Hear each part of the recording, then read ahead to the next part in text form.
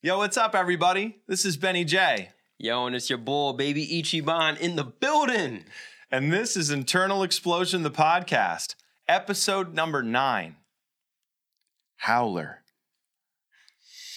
I don't know if you've ever heard of the howler monkey, but they're not that well known from what I understand because I've never heard of one before I got this hat. Nah. Chris and I were talking about it and we're like, what is this howler?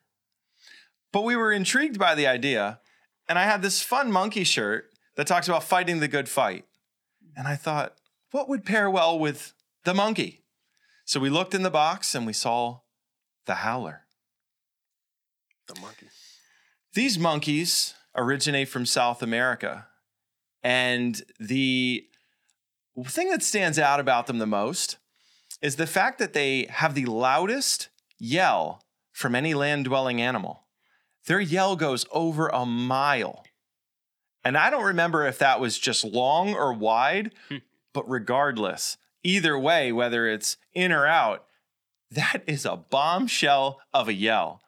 So I was thinking about it, I was like, wow, these monkeys are very self-defensive in how they use that yell. They make sure that their families are protected, that they protect their mates, and they make sure that their colonies aren't messed with. So that's a really cool idea when you think about it, because it gives us an example of much of what we're supposed to be doing. In particular for Chris and I, as men in a Christian household, you know, we're under God. That is clear. God is always over our head. It's also the reason that the Jewish people wear yarmulkes, to remind them that God is always over them. And it's the same with Christian men over their wives. We're supposed to be the head covering of our wives. And it's a protection thing. It's to remind them that there is a authoritative hierarchy, not authoritarian. It doesn't have to be about dominance. There's a natural authority that's given by God to us. And it's something that we don't take very well in our society, mostly because of the way that we've been indoctrinated throughout our lives. There is so much teaching out there right now that is swarming children that throws off the hierarchy in a way that perverts it or confuses it. And what happens? We all become confused over time because that becomes a normalized way of thinking. So kids are born into this thought process, and they never had the chance to think outside of it yet. So when they become more critically endowed in their minds, their ability to think through things carefully, cautiously, they have the opportunity then to see it if they're able, and address it for what it is. So a random thing for you. The howler monkey has the most. It is robust. You should hear this thing scream. So it sounds something like. It's Tasmanian devil-like. And it also sounds like a zombie just munching on some brains, or just like some leftover remnants of some dead human, or all of that in one. It's quite the holiday Chex mix of sounds. There we go. With a little bit of an audible intensity. Yeah, a mile long of that crunching. Can you imagine hearing that? Chris, I know you got some stuff to talk about on this howler monkey. Wow. Actually, I was just thinking about my stomach howling right now. Not having lunch today. I know that's neither here nor there, but bro, you got to take care of that body. I got to take care of it. Don't worry. But we have good work to do today, so we're gonna get this conversation in, and then I'm gonna take care of that howling. Say something like spiritual bypass right now. Be like, the Lord's all I need to be my food. He my bread and water. God also says a brother can eat, so I'm gonna lean into that right now. Yes. But back to howling. Outside of my stomach howling right now, that howling is also rooted in some type of identity. Mm. This howler monkey doesn't just howl just to howl. The howler monkey howls with intentionality.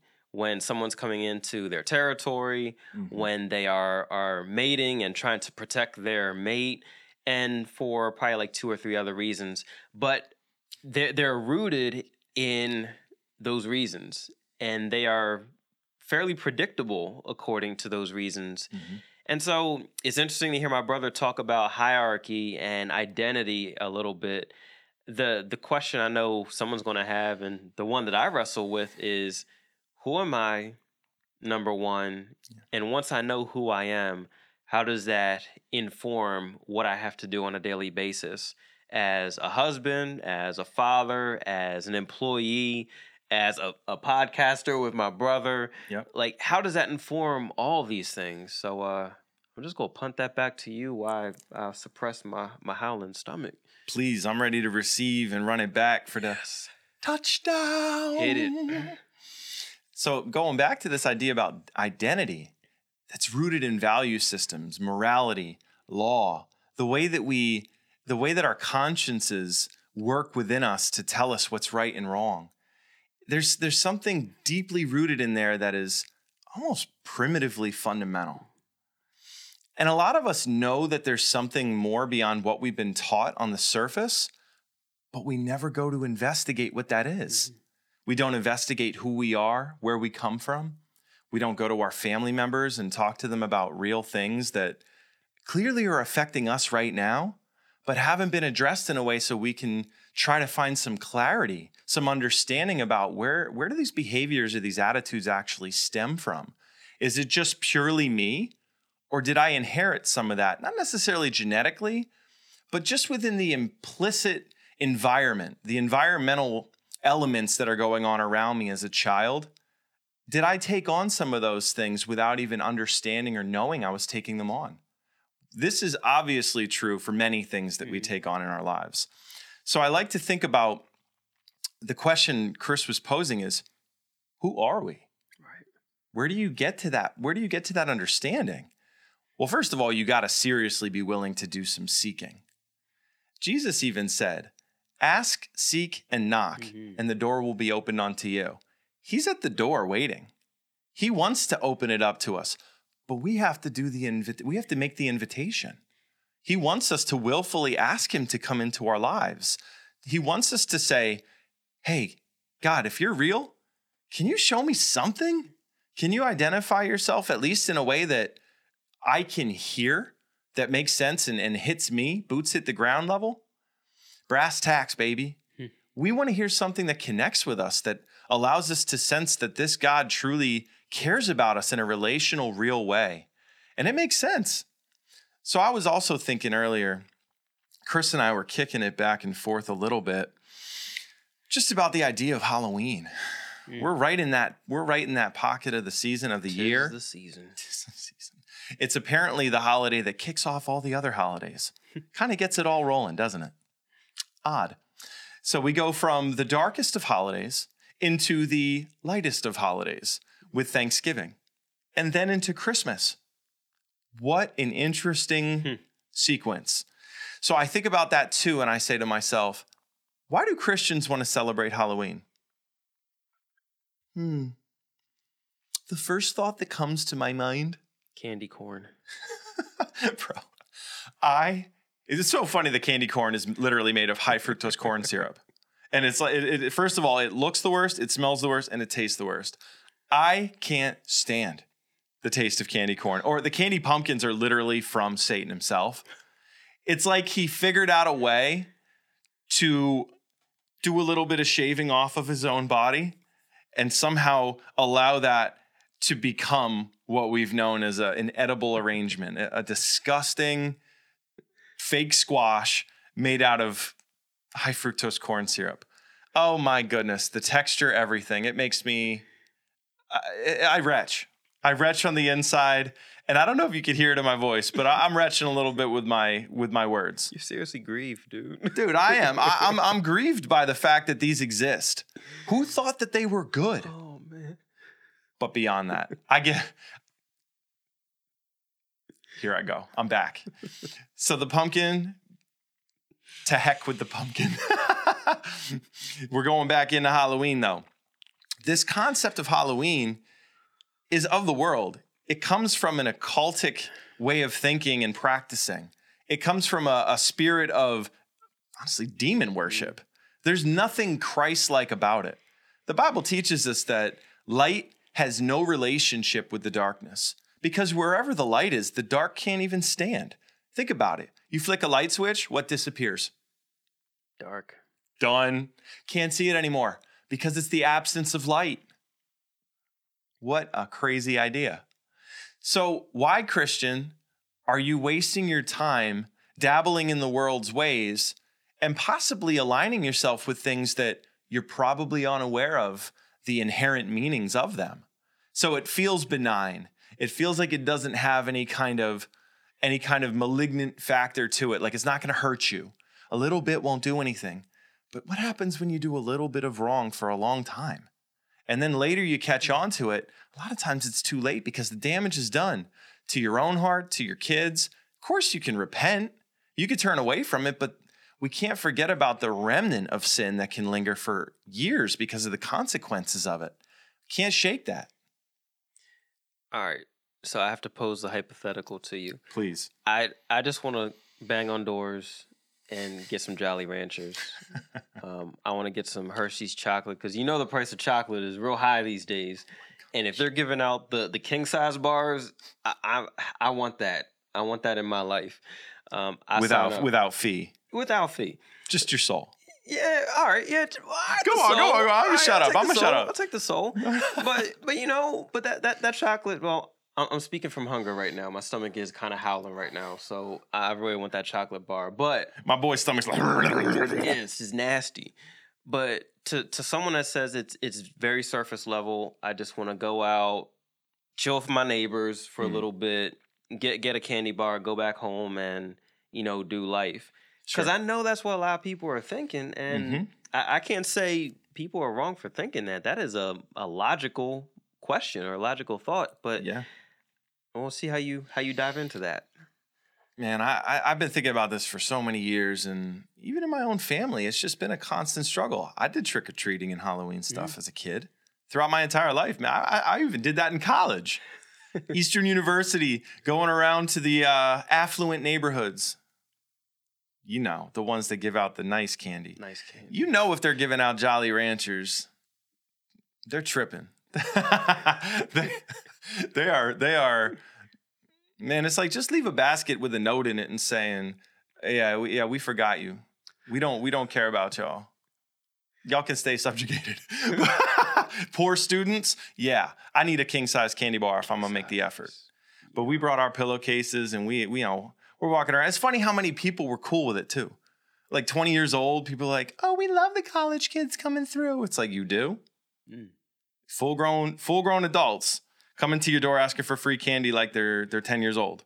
All right, cool. If you like that, more power to you. Till your lawn gets TP'd or you get egged or, you open up your door, you catch one to the head. Wow. Well, man, I had that baby face, so no one knew I was like 20. Got that good. Yeah, I mean. He's looking like a permanent freshman, 15 years old. Yeah, you know how we work. Nothing wrong with that, man. Newborn baby. Smooth. JB Smooth. So, yeah, I see why people ask the question, what's the harm in doing something that seems so harmless? I understand that. It's not the surface level appearance that worries me. It's the depth of what these interactions, these activities, the heart behind it from where it originates matters to me. I want to know where we're actually getting into. What does this stuff mean at the roots? Because it's easy to cover over something with icing. What if the cake is garbage? What if the base is nasty? What if you mix a little, the Bible teaches about when it talked about mixing with foreigners, it wasn't talking about lacking in diversity per se. It was saying, don't allow the people from outside to come into your life in a way that's going to uproot or damage the foundation of what you've been taught as truth. That was the point. So when you hear the scripture talk about a little bit of yeast mixes through the whole batch of dough, that's real. It only takes a little bit of the all-consuming substance to mix through the entire group of people. And before you know it, you got what we got today, which is everybody running around with their heads buried in the sand, pretending like everything's cool. But is it? That's where you really got to check. I'm not trying to condemn anybody or anything in particular here, although I think Halloween may itself be a condemnable holiday to be celebrating because of what it represents. I'm not condemning you personally. I just want you to think critically about it and ask yourself, do I just do things because I want to fit into the world and its ways and I want to have fun? Or do you do things because you want to be obedient to God and the truth and the foundation he's laid for your life from the beginning? It's an honest question you got to ask yourself if you're gonna rock with Jesus. Wow, dude, I'm about to go in and be very, very unpopular. That's okay. Could we say the same thing about Christmas? Oh yeah. Because my biggest gripe, I'm gonna have to unpack this because someone's gonna shoot me. You're gonna unwrap it? I'm gonna. Oh, good. I laid it up. You slammed it. He is the ultimate ooper. I'm John Stockton. He is. He's an ooper. He just oops it. He just throws it up there, and I'm just like, bro, I'm 37. I can't jump like that anymore. 25 years ago, I would have banged that. One-handed flush. But enough about me. Let's talk about Christmas. Oh, Christmas. Because now I worked in retail for, way, way back. And so Christmas for me started in like June. It's crazy. It started in June with little things like, starting to move candy here, then a little wreath there, and then some lights there. And by October, I'm Christmas out altogether. And what really bothered me the most was, I grew up, Christmas was about Christ. There's these sayings, we need to put Christ back in Christmas. And so for me, it almost felt like, wow, everyone's getting excited about Christmas, but not for why I'm excited. It's like the gifts and the candy and stuff like that. The superficial pieces. Yeah, not like the eternal piece. Yes. And so after years upon years of that, I see it manifested in, my kids, unfortunately, because, they're excited. And so I'm wrestling. Yeah. Because on the surface, it's like, they're kids. They're 7. They should like gifts and stuff like that. Oh, yeah. It's like scratching a lottery ticket. Right. It's feeding that part of the brain. But then when that's all it is, and, my wife and I have to work so hard to make sure that the message is instilled. But at the end of the day, on Christmas night, it's like, man, that toy still is nice. And I look at people, like grown-ups running around like, yeah, I can't wait to get off from work. I can't wait to get these gifts. Mm-hmm. And I wrestle with that because I'm like, yes, that stuff is good, but that's not all it is. So if I'm hearing you correctly and tying together my angst about Christmas and your angst about Halloween, now granted, most holidays to be the most of the U.S.-based holidays, and I would say probably most first world country holidays. That's fair. That's probably the best way I could put it. If I'm missing something, I apologize, but it's not for being it's not for a lack of effort. Just say Festivus and you cover everything. Festivus. You got it. The universal. Magnetic. So, but yeah, it's like, let me flip it back to you. So Please. Even though Halloween is rooted in something that's demonic, the dark, the evil, it's literally about fear. Yeah. Which the Bible's clear that we're to have no fear. No fear. Right. It says perfect love casts out all fear, meaning we don't want to be in any fear whatsoever. We want to be confident in our Lord and Savior Jesus and the power that he gives us to go out and be light in the world. If the dark scares us, we're not going to stand firm when the dark starts closing in, trying to put out our light. You remember that? If any of you remember that song, this little light of mine, I'm going to let it shine. Classic. This little light of mine. And I'm going to skip to the end real quick. I'm going to let it shine, let it shine, let it shine. Hide it under a bushel? No. I'm going to let it shine. Mm-hmm. I sing that to you to be awkward, for one, on purpose. And two, because that song signifies how we are literally a lamp burning. We're a lamp with the oil burning at the end. And our light is to shine bright to expel the darkness. Why, as Christians, would we want to go and dip our toes or our minds, our eyes, the lamp of the body, into darkness when we're called to light? Who in their right mind as a Christian, knowing what the scripture teaches, is running in that direction? You're asking to set yourself up to be more fearful and fail.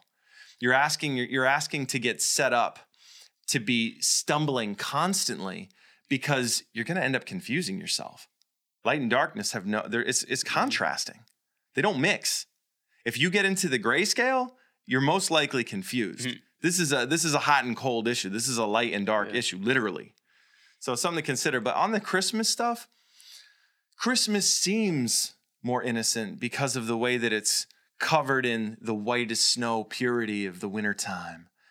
And you're sitting by the fireplace with your family. Crackling. Little Barry White. Oh, yeah. And you're looking at your wife, and you're looking at her beautiful eyes that are glistening like a doe in the moonlit snow. I'm in a different place right now, dude. You're looking at your children, wondering why they still alive because of all the things they put you through. Just killed it, man. Man, just killed it. Bro, I was flowing. I was having a good vision. My wife straight up called me like the salvation killer the one day. And I was like, why? Because I point out the truth and help people realize that they don't know what the truth actually is. And she was like, yeah, I guess that's it. And I was like, word. That's so deep. And I was like, word, it's cool. I was like, if that's what I gotta be to right what's been made wrong, perverted what was supposed to be pure as far as our understanding goes of what God wants us to know about who he is and what his standards and laws are, then I'm gonna be that. I mean, I'm not calling myself a prophet by any means, but the prophets are the ones who spoke the truth in opposition to all the things that have become perverted in any culture across history. So if that's the stuff we got to start doing, then, we got to stand in the gap and build these bridges up. We got to stop being afraid to speak against the culture and being canceled. Oh my goodness. What if we get canceled? Didn't God say that he'll provide for every last need that we have? Didn't he tell us that, birds have nests, foxes have holes? Even Jesus himself didn't have a place to rest his head? Oh my goodness. John on the island of Patmos? Did he have a place to chill? Was he comfortable? Christian, wake up. Stop thinking that you're going to find comfort on this side of heaven. It doesn't exist. And if you found it, it's not satiating enough. You keep chasing it, but it doesn't give you enough. The whole point of this message today is for Chris and I to scream, hopefully into the miles ahead. So we know the Howler can scream over a mile. This gives us a global radius. This gives us the entire circumference. Everywhere and anywhere that has an internet connection and an ability to watch this or hear this from a podcast can actually hear the message of truth. And you can actually go and say to the Lord, Father, I've sinned. I've erred in my ways. I've missed the mark. But I know that you could be faithful. I've heard that you're faithful. I've heard that you can forgive sin. And I heard that you can wash me white as snow. I hope that you reach out to that God and hear this howling of a cry. I hope you hear me saying, like my stomach. Yeah, like Chris's stomach. And I hope you respond to that call. And I hope you go and humble yourself before this almighty God. Find the truth. Get right. Be purified. Be made whole. Find the integrity. That integrity stops the splitting of the pieces of you. Stop being fragmented and all over the place and wondering why you don't feel okay. Jesus brings the healing and the wholeness. Get back in that space get there in the first place and see what God does in your life. Because once he starts that work, he gets it done. He doesn't leave any work unfinished. I will say it's hard work. On top of that, it's like we're not speaking from a position of arriving. We're speaking from a position of being in transit. Yes. And it's very hard to reconcile these concepts because every single day, real time, we have that decision to chase the light or chase the dark. Sometimes the dark appears like it's light. And so we have to think about all these things real time, making these decisions real time. And, sometimes we'll get it right. A lot of times we get it wrong. Yep. But, we pray for grace. We say Always. sorry to God and say, help us to do better. Like my prayer every morning is for wisdom. Wisdom at work, wisdom with family, and I still mess it up. I still mess it up. Me so too. I thank God for being so merciful. But as we do every single episode, we're calling you to relationship. Yeah, a God that understands that all of us are flawed. A God that understands that we won't hit the mark a large majority of the time. And God is merciful and God understands, but we do have to take strides towards God. We do have to make an effort. You know, like we said a couple episodes ago, you can't just get abs. I mean, you got to work. You got to go to work. It's like King Neptune in the SpongeBob movie. No, it's Dennis. It's Dennis, the dude that's trying to kill Patrick and SpongeBob, the bounty hunter. He goes, they were, SpongeBob and Patrick were wearing little pieces of like seaweed on their face, pretending it was a mustache. And Dennis comes up, rips it off. He's like, show you how a real man grows a mustache. And he goes, he put in those reps. Definitely. He had one supernova rep. Yeah. But even he put in that work. And, you know, all of us have to put in that work. And sometimes when we put in that work, it goes contrary to the way that the world works. Yeah. And sometimes the way that the world works is flashier, gets you further on the surface level. But we're calling you to something that's beyond the temporary, beyond the season, beyond the year, beyond our lifetime here. Yes. We're calling you to a relationship that spans eternity. Mm-hmm. And even though we may not reap the benefits of all the pop stars, rap stars, actors, whatever popular richness looks like, we are promised an eternity where the scales are reversed. Yeah. We end up winning. We end up being on top. For this momentary affliction, we have to endure some things. But if this is the quote-unquote down payment for an eternity with the people I love, with the God that I love, where I don't have that rumbling stomach like I do right now. I can eat whenever, and my brother and sister next to me can eat, and there is not a want for food or for water or for resources. I'll rock out now and put in that work. It is the most gratifying thing ever when you hear God speak. Mm-hmm. It can also be the most painful, difficult thing to hear his voice, because he might call you to something that you never wanted. But if you obey and you work with it, he'll give you this everlasting joy that doesn't make sense to you, a transcendent peace, which means it's above your understanding, but it's there. There's nothing greater than being in God's presence and feeling the peace of his spirit residing in you and over you, guiding your every thought, guiding all of your behavioral patterns, every bit of you. The more you surrender yourself to him through prayer and disciplining yourself, learning what the scripture teaches and abiding in it, the more that you see this almighty God's hand over you. So there's a call to obey. Mm-hmm. There's a call to trust and obey. So if you're waiting around for God to give you like $1 million in your bank account so you can spend it on your own vain desires and pleasure-seeking mentality, it's not going to go that way. This is not God's will for you. Now, if you have the idea that you're going to get all of your problems fixed and find comfort in this world if you find God, that's not God's will for you either. God's will for you is that you would find the truth in him, humbly submit to him, bow down, claim him as Lord, Jesus as Lord, with both truth of your heart, you're saying it from your heart, and with your mouth, your actual words. Claim Jesus is Lord. That's the start of a relationship with the Lord.